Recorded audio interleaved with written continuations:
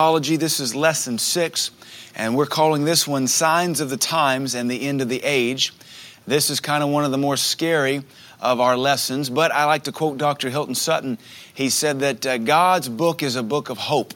There's some bad stuff that happens in there, but the Bible's a book of hope, and God's not going to end this thing for the church with a nightmare, so we shouldn't be terrified of this. All the references in the Bible to judgment coming upon the wicked, in the Bible, the righteous are always delivered from it. They never have to go through the hell that the heathen do if the righteous want to walk with God and obey God. Like Noah, he built an ark, he escaped the judgment. Lot, he obeyed God, he escaped the judgment. And if we'll obey God, we can escape the judgment. But this lesson we want to look at, of all the perhaps timelines that there is to be looked at in eschatology, what we're going to look at here, this is Matthew 24. This is the most difficult for people to pinpoint. And I don't know if anybody agrees 100%, but I've come to an understanding that it probably feels pretty good on the inside of me, so this way we're going to teach it and see if it doesn't seem right to you. Let's just review real quick before we get into this. Remember Daniel's 70 weeks. Well, that was our second lesson. Daniel's 70 weeks, the angel Gabriel appeared to Daniel and said, 70 weeks are appointed unto thy people and into thy holy city. And he goes on to say, basically after 69 weeks, Messiah the Prince will be cut off. And then after that, shall the prince of the people that will come in and they'll make a covenant with your people. And then after the 3.5 week, he'll ransack everything and it'll all fall apart. Well, we've been looking at how 69 weeks of Daniel's time has been fulfilled. That leaves 1 week. We understand that 1 week to be the tribulation that has yet to happen. And so what we've been looking at in between there is why was there a pause, 69 to 70 weeks? We understand and have proved very thoroughly from the scriptures the church was inserted. And it was called a mystery, which is why nobody saw it. Not even the angels saw it. And we proved that very thoroughly in two lessons. And then we had a lesson on the rapture. That brings us up to this. How do we know when this is all going to fall apart? When's the end of the age? And so that's what we're going to look at this morning. Matthew 24 and a little bit of Luke 21. These are very famous passages. They're called the Mount Olivet Discourse because this is what Jesus said on the Mount of Olives to the disciples after they asked him some questions. So let's look at our curriculum here. And remember, if you have any questions, write them down or put them in the bucket or email them to me or text them to me. Probably the next lesson, and like I said, I'm still writing this as we go because I'm sorting it all out. There's probably a little bit more to be said about the rapture, and we'll cover that. One of the questions from last week, which was a really good question in talking about the rapture, was do you think Christians and I think he answered his own question. He said, do you think Christians that see the rapture happen but are not prepared to go, will they have a chance or a choice to make? And then he interrupted himself and said, well, if it's in a twinkling of an eye, that doesn't give you an opportunity to make a decision. The Greek says an atom of time. That's when you're going to be raptured. I think if you're on the fence, that you're not going to have time. It's going to be instantaneous, which kind of motivates my heart to say, Lord, I want to obey you in everything. I don't even want to think twice about it. Obedience ought to just be primary nature. Yes, Lord. Yes, Lord. Yes, Lord. So just to throw that out there, let's look at our curriculum here. This may be one of the most enlightening lessons of this study due to the active fulfillment of Bible prophecy before our very eyes.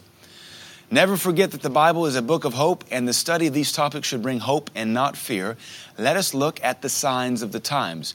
Now, this is going to get maybe a little discouraging as we start to look into this, but this is part of the prophecy we're seeing before our very eyes.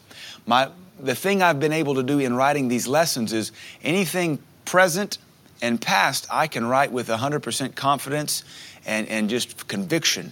The stuff that's often future tense, I'm a little shaky on. I think anybody with half a sense about them would be a little shaky about them because they haven't happened yet. And that's kind of the thing we're not going to get in fights over eschatology and what's going to happen. Now, we will fight over what has happened because you can't argue over it. Jesus did come, he did die. You should live clean. You should go to church. We'll fight over that. But future tense stuff, hey, if you want to believe something weird and ding-dong, go ring the ding-dong. Matthew 24, 3 through 14, this is what's called the Olivet Discourse. That's where Jesus has a discussion on the Mount of Olives with his disciples, and he's answering 3 questions. In this very famous Bible prophecy chapter, Jesus spends his entire discourse answering 3 questions put forth by his disciples. These 3 questions are this: when shall these things be fulfilled? And they were asking at that moment, they were bragging on the temple. They said, Lord, look at how beautiful the temple is. Of course, they were just talking about Zerubbabel's temple. It wasn't even Solomon's temple. All those that came back out of the Exodus, out of the Babylonian captivity, who remembered the former glory of Solomon's temple, when they got back with Ezra and Nehemiah and they saw Zerubbabel's temple that he rebuilt 70 years after it was destroyed, they were disappointed. They said, this thing is nothing like it should be. It's smaller. It's not as majestic. They were irritated. But really 450 years later, they still think it's the greatest thing that ever happened. And so they're kind of bragging about dumb stuff. It kind of shows you the ignorance of a believer or a disciple of Jesus. You're sitting there walking with the King of Kings and you're bragging about a building. Look at how beautiful these stones are. You've got the bread of life right there walking with you, and you've become so common. Look at how big these stones are, Lord Jesus, which is what you find in the beginning of Matthew 24. They were bragging about how large the stones were and how pretty the temple was.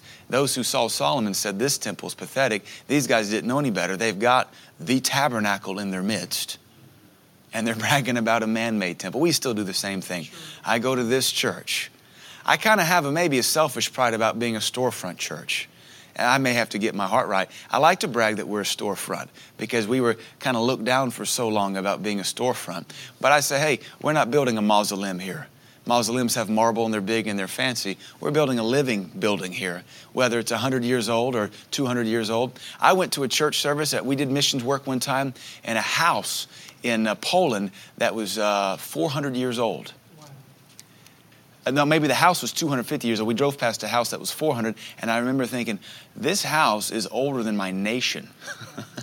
And God was still moving in the midst of those people. So we don't get caught up with the natural. We need to stay caught up with the Spirit of God. So the first question they ask, and Matthew 24 does not reveal the answer to it, but Luke's Gospel 21 does. But the first question, Jesus says, take a good look because there will not be one stone left unturned here. Every stone you see will be destroyed. That was kind of slapping them in the face, but that's what Jesus said. They said, when shall this be done? Referring to the destruction of the temple, Jesus answered it in Luke 21, 20 through 24, and it was fulfilled in 70 AD. That's when Rome sacked Jerusalem. Jerusalem was a stubborn lot. They didn't like anybody telling them what to do. Not God, not Caesar, not nobody.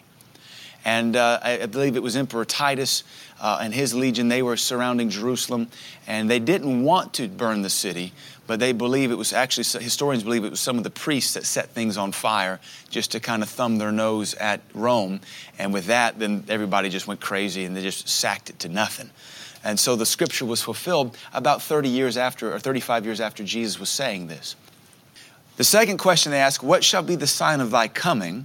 The third question is, what shall be the sign of the end of the world, or the period of time? The world doesn't mean planet Earth. It means this period of time or this age. Now keep in mind, they were looking for the millennial reign of Christ, but they didn't know when it was going to come. They were looking for Jesus to reign in all of his splendor and glory, and they didn't know when it was to come. So these are really the two questions that get answered in Matthew 24. So the big controversy or argument has been, is Matthew 24 for the church, or is Matthew 24 Jewish time? That's the big debate. Can we look for these now, or once we're gone, does this stuff come to pass? Now, I would present to you that since there's really only 7 years difference between the rapture of the church and the second coming of Jesus, well, these things have to ramp up.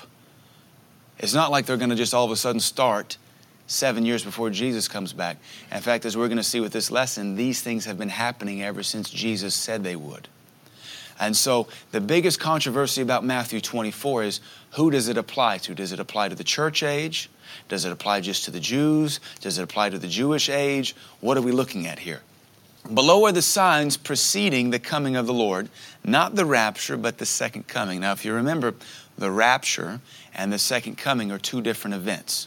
In the rapture, Jesus Christ does not touch planet Earth. He calls us up.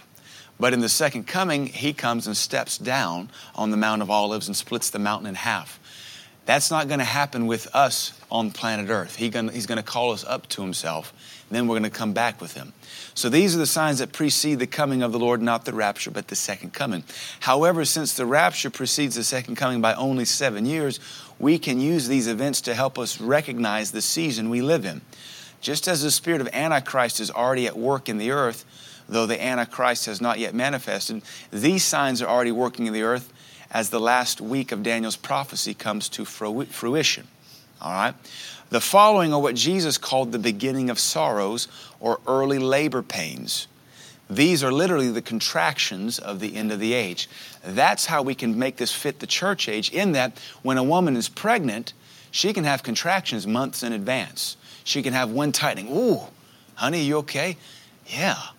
But as she gets closer to delivery, they start to get more intense. And right up until official labor, then they start coming every 5 minutes, and they are intense. And it becomes a muscle contraction. That's what a contraction is a muscles tightening to push the baby out. And so we can understand how, even though we are not going to be here for the tribulation, how we can start to see these contractions now. Of course, we just had Lydia just a few months ago, and so this is very fresh on my mind. And some women can even have contractions for several months in advance, maybe one a week, maybe one every 2 weeks, and it just catches them. But of course, right before that baby comes, it gets more and more intense and more quickly and more quickly. What we've seen for the last 2,000 years are these pangs every few years, every few decades, but now we're starting to see this thing intensify and the frequency of it increase. I'm fully convicted in my heart that even the Arab Spring a year and a half ago, you guys remember that? All the uprisings in Muslim world? And it did something in the world system. I'm convinced that was a birth pang. It was a contraction, getting things ready for the end of the age. Because you had all these Muslim nations overthrow their dictatorships, which our nation was happy to have in place because it kept the weirdos from going weird. But you throw a democracy in there, and now the general people who are all demonized, and not the lustful, sex-driven, money-driven dictator who we can negotiate with weapons and gold and drugs and keep them at bay. Now the people have a say, and when the people are demonized by the spirit of Islam, they can just vote for whatever they want to. You saw this amazing move across that whole region, and I'm convinced it was a birth pang, because at that point, everybody was saying, Jesus coming anytime, Jesus coming anytime, Jesus coming anytime. Just like as a woman, when she has a contraction, oh, the baby's coming, no, I feel okay now. Oh, wait, no, it's coming. And then she might not have contractions for 3 more weeks and totally forget she's even pregnant. Not likely, but, This is what Jesus said. These are the beginning of sorrows. That expression in the Hebrew and the Greek language is birth pangs, contractions. These, what we're about to look at, the signs of the times, they're nothing but contractions that's going to produce the end of the age. It's going to give birth to the last week of Daniel's time. So let's look. If you read through Matthew 24, I discuss these in the order that he does, that the Lord Jesus does. So we're just going to go with them one topic at a time. The first thing Jesus said would be a beginning of sorrows or a sign of the time are deceivers. The greatest warning issued by Jesus in response to these questions was, be not deceived. That's a strong, strong admonition. This warning is proffered 3 times in Matthew 24. Some would say 5 times because there's 5 verses, but I lump 2 of them together so I get 3. Do not be deceived, Jesus warns 3 times in Matthew 24. Jesus emphasized this point more than any other point. This must be the greatest sign of the last days, a proliferation of deception. My goodness, we see that. Folks going over here, folks going over there. Deception is not just the government lying to you or your spouse lying to you. Deception is you thinking you can find hope in money. Deception is you thinking you can find joy in a handbag. Deception is you thinking you can find peace of mind in a bottle. That's deception too. So that's one aspect of it, but specifically Jesus talked about false teachers. As we approach the end of the time, the spirit of Antichrist will be stronger and stronger because he's wanting to be birthed. He's already here, but he's moving more readily. We have a lesson we're going to cover either next week or in the next 2 or 3 on the spirit of Antichrist. That spirit of Antichrist is moving ever more rapidly, moving upon people and deceiving people. And as we've seen even in some of our Sunday night services and our teachings on the last days apostasy, it's going to come through church leadership and those that yield themselves to this spirit of Antichrist. Don't worry, when we cover the spirit of Antichrist, we have 2 lessons on it. You're going to see how you're really influenced by the spirit of Antichrist. And it's going to put some humility in you. Because really, blatant disobedience to Jesus Christ makes you anti-Christ. That's the spirit of the world moving on you. We have to resist that spirit. Never before have so many voices in the earth spoken so little truth. My goodness, we have the internet, we have blogs, we have media, we have iPods, podcasts, movie, entertainment, television, articles, magazines, newspapers. So many voices, so little that matters nothing. Guard your heart and stay in the Bible. I would tell you that this is a sign of the time that you can easily protect yourself against. Stay in the Bible. Keep a sane mind. Keep a sound mind. Guard your mind. Stay in the Bible. Deceivers may be the greatest enemy of the church. This will be covered more in another lesson. In fact, even the Gospels say that in the last days there'll be a strong delusion, so strong that if it were possible, even the very elect would be deceived. Well, I hate to say, Jesus, I'm watching the very elect be deceived. Yeah. We're watching it. We're watching folks follow heretics and weirdos with bad doctrine. Our next very famous, that we quote a lot just in preaching, sign of the time is wars and rumors of wars. I'm a young man. I'm 35. It seems like we've been in the Middle East ever since I was in high school. In fact, I've got a whole deck of Persian Gulf War trading cards. I got about Scud missiles, A-10 Warthogs. I know all the military stuff because as a 12 and 13 and 14-year-old, I watched Wolf Blitzer unfold the Persian Gulf War before my very eyes when I lived in Seattle in the early 90s. And then, of course, we have Iraq and Afghanistan. Do you realize we've been over there for almost 10 years now? 2003 will be 10 years we've been in Iraq. Wars and rumors of wars. Those of you that are older, you lived through the Vietnam War. And then there was Grenada. Then there was everything Reagan did. It's just constant. We're always deployed, always rattling sabers at somebody who wants to get stupid. And then you have Israel. They don't rattle sabers. They just send in gunships and they just blow stuff up and say, you want to try that again? Palestinians throw a rock, they throw a missile. God bless Israel. Jesus warned there would be wars and rumors of wars. Here's where this thing gets a little bit maybe sober in our lesson.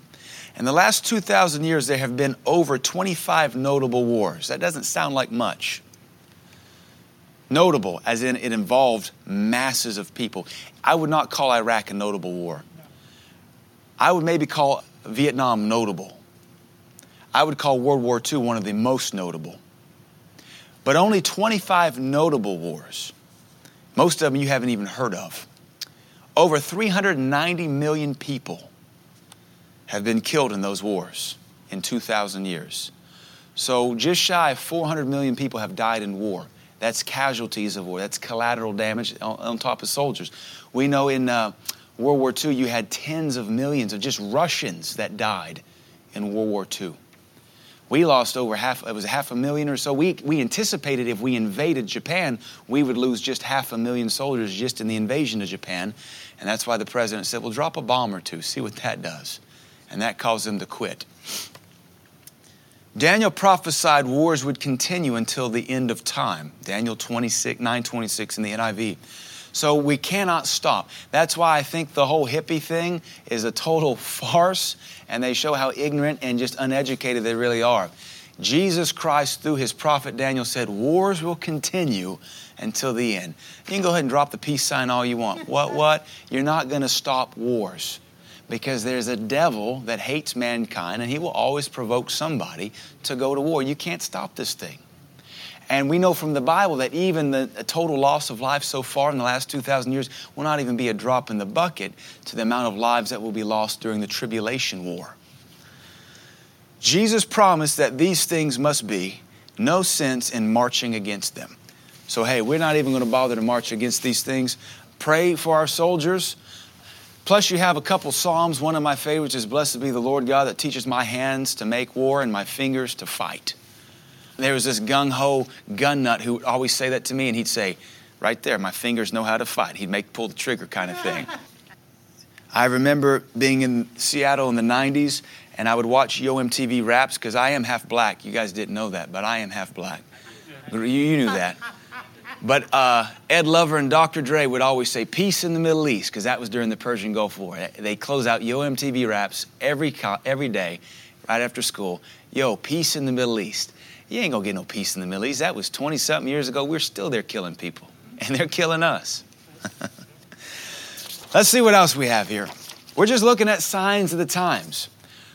We're living these things out. We have deceivers in spades, 390 million people dead. That's a conservative estimate in the last 2,000 years. Ethnic uprisings. This is where Matthew says, nation shall rise against nation and kingdom against kingdom. Nation against nation in the Greek is ethnos. It doesn't mean a civilization like America versus Mexico. It means ethnic group against ethnic group. That's racial stuff. That's ethnic cleansing. So ethnic uprisings. Not only will nation rise against nation, but also people group against people group.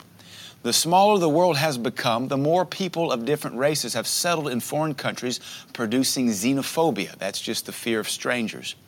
And stirring up racial tensions. Though we are called the great melting pot, even our own country is unable to move past racial divisions. The reason for it is that racism is a spirit. Is that right? Yes, sir.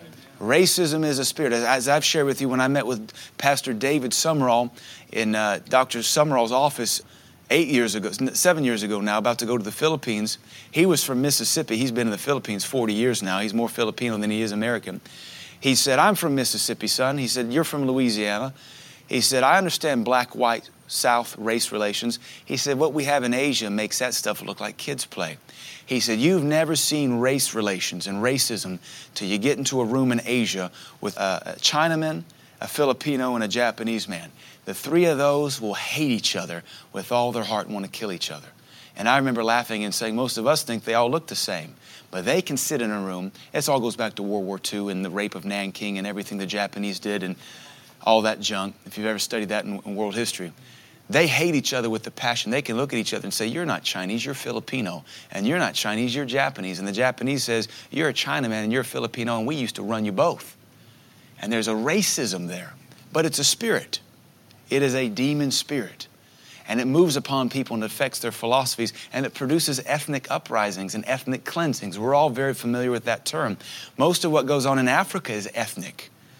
Most of what's gone on even the last 30 years in Africa for mass extinction or genocide has been one tribe of blacks wiping out another tribe of blacks. And we can't tell the difference. And an African nation next door couldn't tell the difference. But it's the Lesothos versus the Hutus. I'm not making that up. Those are some of the tribes. And they just kill each other. That's ethnic stuff. That's what Jesus prophesied. Since the 15th century, ethnic uprisings have produced great seasons of genocide. Approximately 26 million people have been killed because of genocide in the last 600 years. So that's a big number too. We might also include in this prophecy eugenics. If you know what eugenics is, there isn't, you're about to learn just briefly. This is the science of basically ethnic cleansing. The science of improving a human population by controlled breeding. But in practice, it is forced sterilization and abortion. Our nation has actively done it since the 60s. We have actively, basically, this is kind of a sad thing about America. Since I think it was Nixon or LBJ, we would tell countries like India or China, we'll give them finances if they'll enact our policy of eugenics, because there's no sense giving money to people who can't control their birth rate.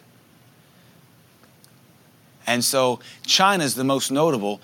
In the last 50 years, it's estimated they have forced sterilized or forced over 300 million abortions. That's eugenics. Improving a population by controlled breeding. It's pretty wild. Not to mention modern day Bosnia and the wiping out of the minority Muslims and every place you go. This is what Jesus said would have to happen. Ethnic group rising against ethnic group. So you think about that, 300 million just in China alone, either combination forced sterilization where they take a young woman in, they force her to be sterilized, or they take a boy in, they force him to be neutered, or forced abortions. North Korea, nobody knows the statistics because you can't get in or out of there, but there's all sorts of stories of pregnant women being bayoneted in the belly just to kill the fetus. That's pretty common in communist North Korea. For some reason, our stupid politicians think communism is the end-all, answer-all. That is stupidity because communism has never worked in the last 100 years anywhere. It only puts people in poverty. In fact, even in the 80s, a report came out that Russia, communist Russia, in 1985 was producing less corn and wheat in their nation than the Tsars did 100 years earlier. The Tsars is like a king. That's what the Russian kings were called. They took it from the word Caesar. It was just kind of a Russian form of Caesar, a Tsar. China has forced over 300 million abortions and sterilizations in the last 50 years alone. America began funding eugenics around the world in the 1960s. They tactfully, that might be us, we tactfully call it population control and save the planet. Because you know the earth can only hold so many people. Yeah. I don't know, we fly a lot. I see a lot of empty space. You fly overseas, you see even more empty space. Yeah. It all comes back to the devil wanting to wipe out mankind. And he talks into a couple stupid professors the right information. And because the professor has a PhD, he must know it all. And he gets before a Congress or a Senate, and that deceiving spirit produces weirdness in 2 or 3 gentlemen who are on a controlling committee. And all of a sudden, we're affecting world populations through forced eugenics. Famines. We're familiar with famines. I grew up in the 80s. We are the world. We are the people. Come on, let's make a better place. Let's start giving. We made no dent in the famines of Ethiopia and Eastern Africa as a child, but everybody, all the freaks in Hollywood and singing, they got to have a video and triple platinum album, and it wasn't even a good song. Gets in your head like a weevil or a burr and headworm or something. Most of those folks came out as pedophiles, homosexuals, deviants, that they're dead on drugs, one, and come on, let's make a better place, so let's start giving. The occurrence of famines over the past 2,000 years have increased exponentially, as have the death tolls. There have been over 140 major famines over the last 2,000 years, claiming over an estimated 143 million lives. That's a lot of lives starving to death. We all have pictures in our mind of the 80s with Ethiopia was the big one, little children with flies in their eyes and all that. And none of that ever worked because you couldn't get past the dictatorial governments of those nations. It all comes back to governments. Pestilence. A more familiar term for pestilence in our day is plague or epidemic. You read Psalm 91, the noisome pestilence. Well, you think that's like some kind of bug pesting you. But a pestilence is really just an epidemic or a plague. We have now been familiarized with the term pandemic. That means an epidemic, but worldwide. Pan means world or all-inclusive, like Pangea or whatever. We're familiar with pandemic, and I think it's kind of funny because even since I've been pastor, they were worried about the bird flu or the swine flu. And I work out at the Fit. I noticed it over there. They started putting up hand sanitizers everywhere. Stop bird flu or whatever it was, swine flu, some animal that you eat for breakfast. They had a flu. And apparently we need to wash our hands before we lifted weights. And I never used it. I just did it just to stand in faith. I'm not doing that. I'm not getting a bird flu or a swine. I eat that stuff. I don't get it. They said that could be a pandemic. And it could spread worldwide. And you'd have video footage of people coming off of airplanes with masks on. And it just is what it is. In the last 2,000 years, there have been over 200 major epidemics brought on by diseases such as smallpox, influenza, bubonic plague, typhus, measles, yellow fever, dengue fever, cholera, malaria, polio, HIV, AIDS, and mumps. The estimated worldwide death toll for these combined epidemics is over 240 million people, or nearly 250 million deaths due to epidemics. Do you see the numbers going up? And Jesus said these things must be. And they're only going to increase. This right here ought to just put some holy reverence in you to walk with God. It's not a time to skip church. It's not a time to give in to the deception of entertainment or Hollywood or chasing a day on the boat on the lake. Nothing wrong with that, but when you should be in church, be in church. This stuff is only going to get worse. Jesus promised this would happen 2,000 years before these numbers were even tallied. I think he knew what he was talking about.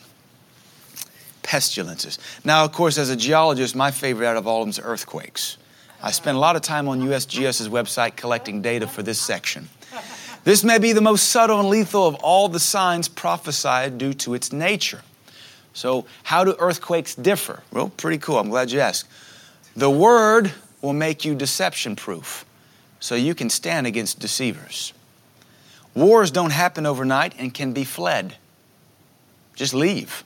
In fact, Brother Summerall told a story. He was in Brazil back in the 50s and 60s, and he ran into a village of folks from the Baltic states of Europe.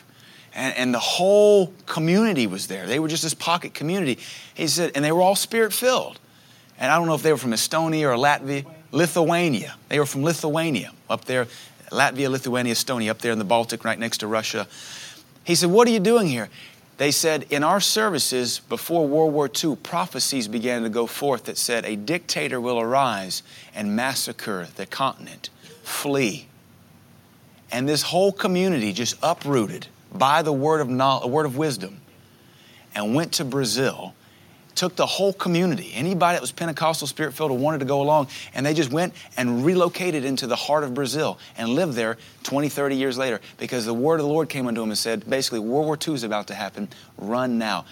What a word of wisdom to keep that pocket of believers safe. Dr. Summerall said, though, that when he was in Germany in 1938, prior to World War II, the churches were being suckered into and caught up with that spirit that Hitler was producing. And many of them were even siding with Hitler. And even Hitler himself said, the preachers will soon preach our religion, for they will, he said, they're basically their God is their money. Hitler recognized that even the churches were weak in his day. So my point is, wars can be fled from. And that little pocket community, imagine taking a community of 1,000 people, I don't know how many it was, but fleeing all the way across an ocean to a new country by the word of the Lord. You can flee from a war. They don't pop up overnight. The drum beat, they call it the drum beat of war begins to pound louder. You can run away. They did it during the Civil War. They fled. Ethnic uprisings can also be fled. Just move away.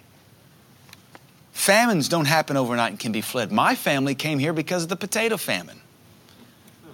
That's why we have so many, go Scotland, go Ireland.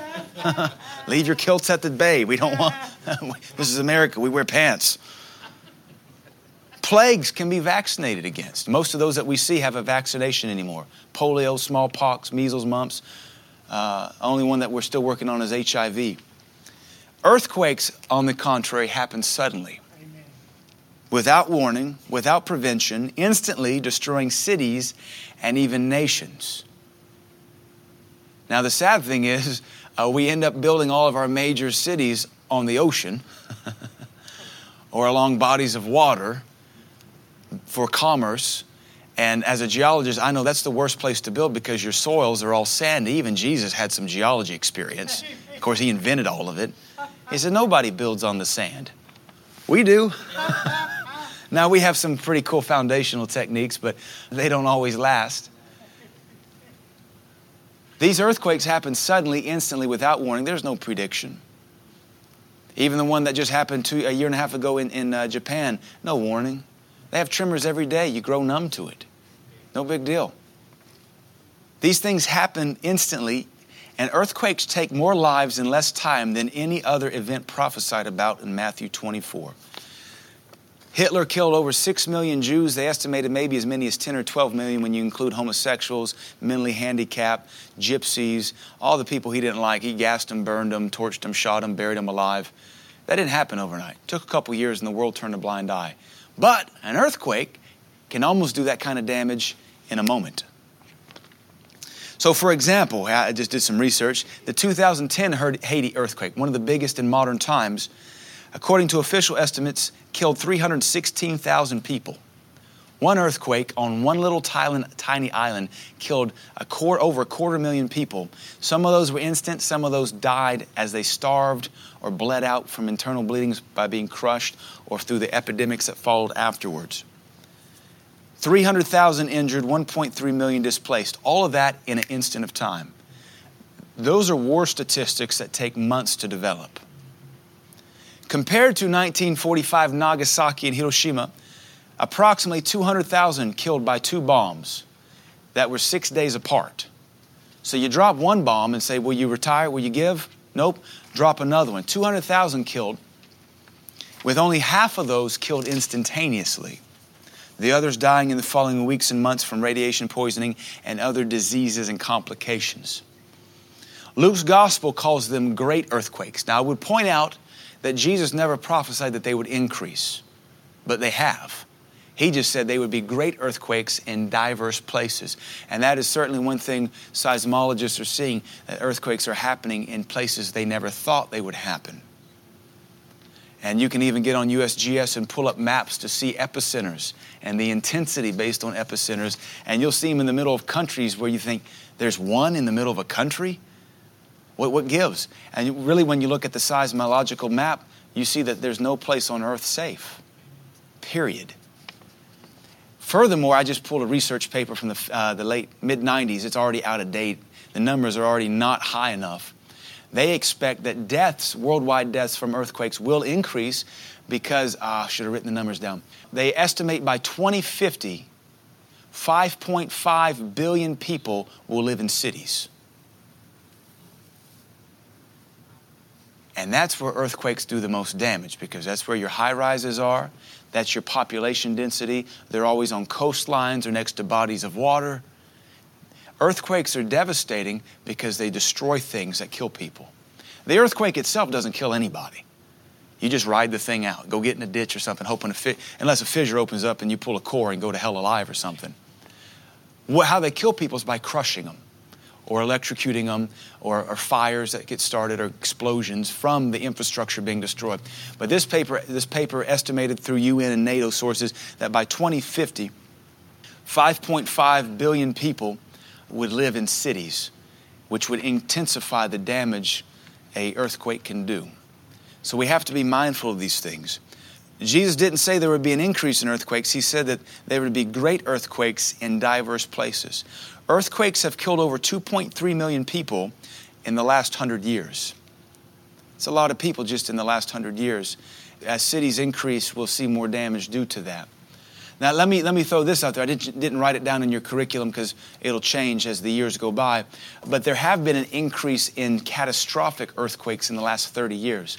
From 1980 to 89, earthquakes that were a 6+ magnitude on the Richter scale and greater were about 1,000. About 1,000 or 1,040 earthquakes of 6+. A 6+ earthquake is a city shaker. That's bad stuff. From 90 to 99, it was about 1,400.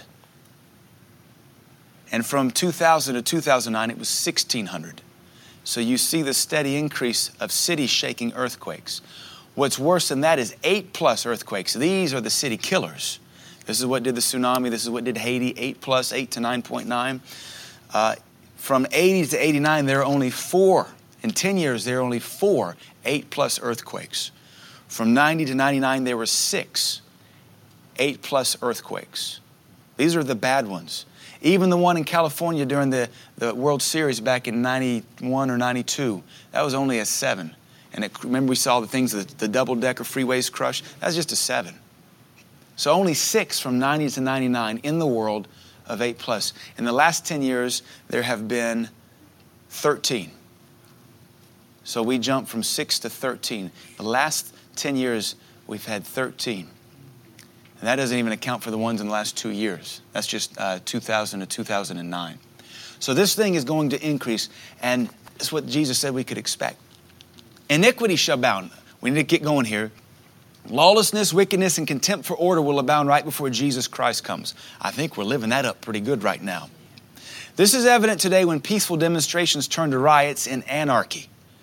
Some folks show up for those riots just to burn a trash can and throw a rock at a police officer on a horse. Not only do prisons overflow with those who have been caught, but also the hearts of many who have not been arrested overflow with lawlessness. We have even coined the phrase, rules were made to be broken. If you say that, your heart abounds with lawlessness. Well, you know, rules were made to be broken. You're fulfilling end-time prophecy. That's the spirit of lawlessness. We see it in our children. We see it in our high schools. We see it in our colleges. We see it on our jobs. We see it in the government. Even the government doesn't abide by its own rules that they brag about making. The love of many shall grow cold. This was probably the most eye-opening for me as I studied this out and wrote this. This is an unnerving prophecy because the Greek word for love in this verse is agape. That should terrify you. Why? Only a Christian can have agape working in their heart. Jesus is promising us that many Christians will grow cold in their God kind of love.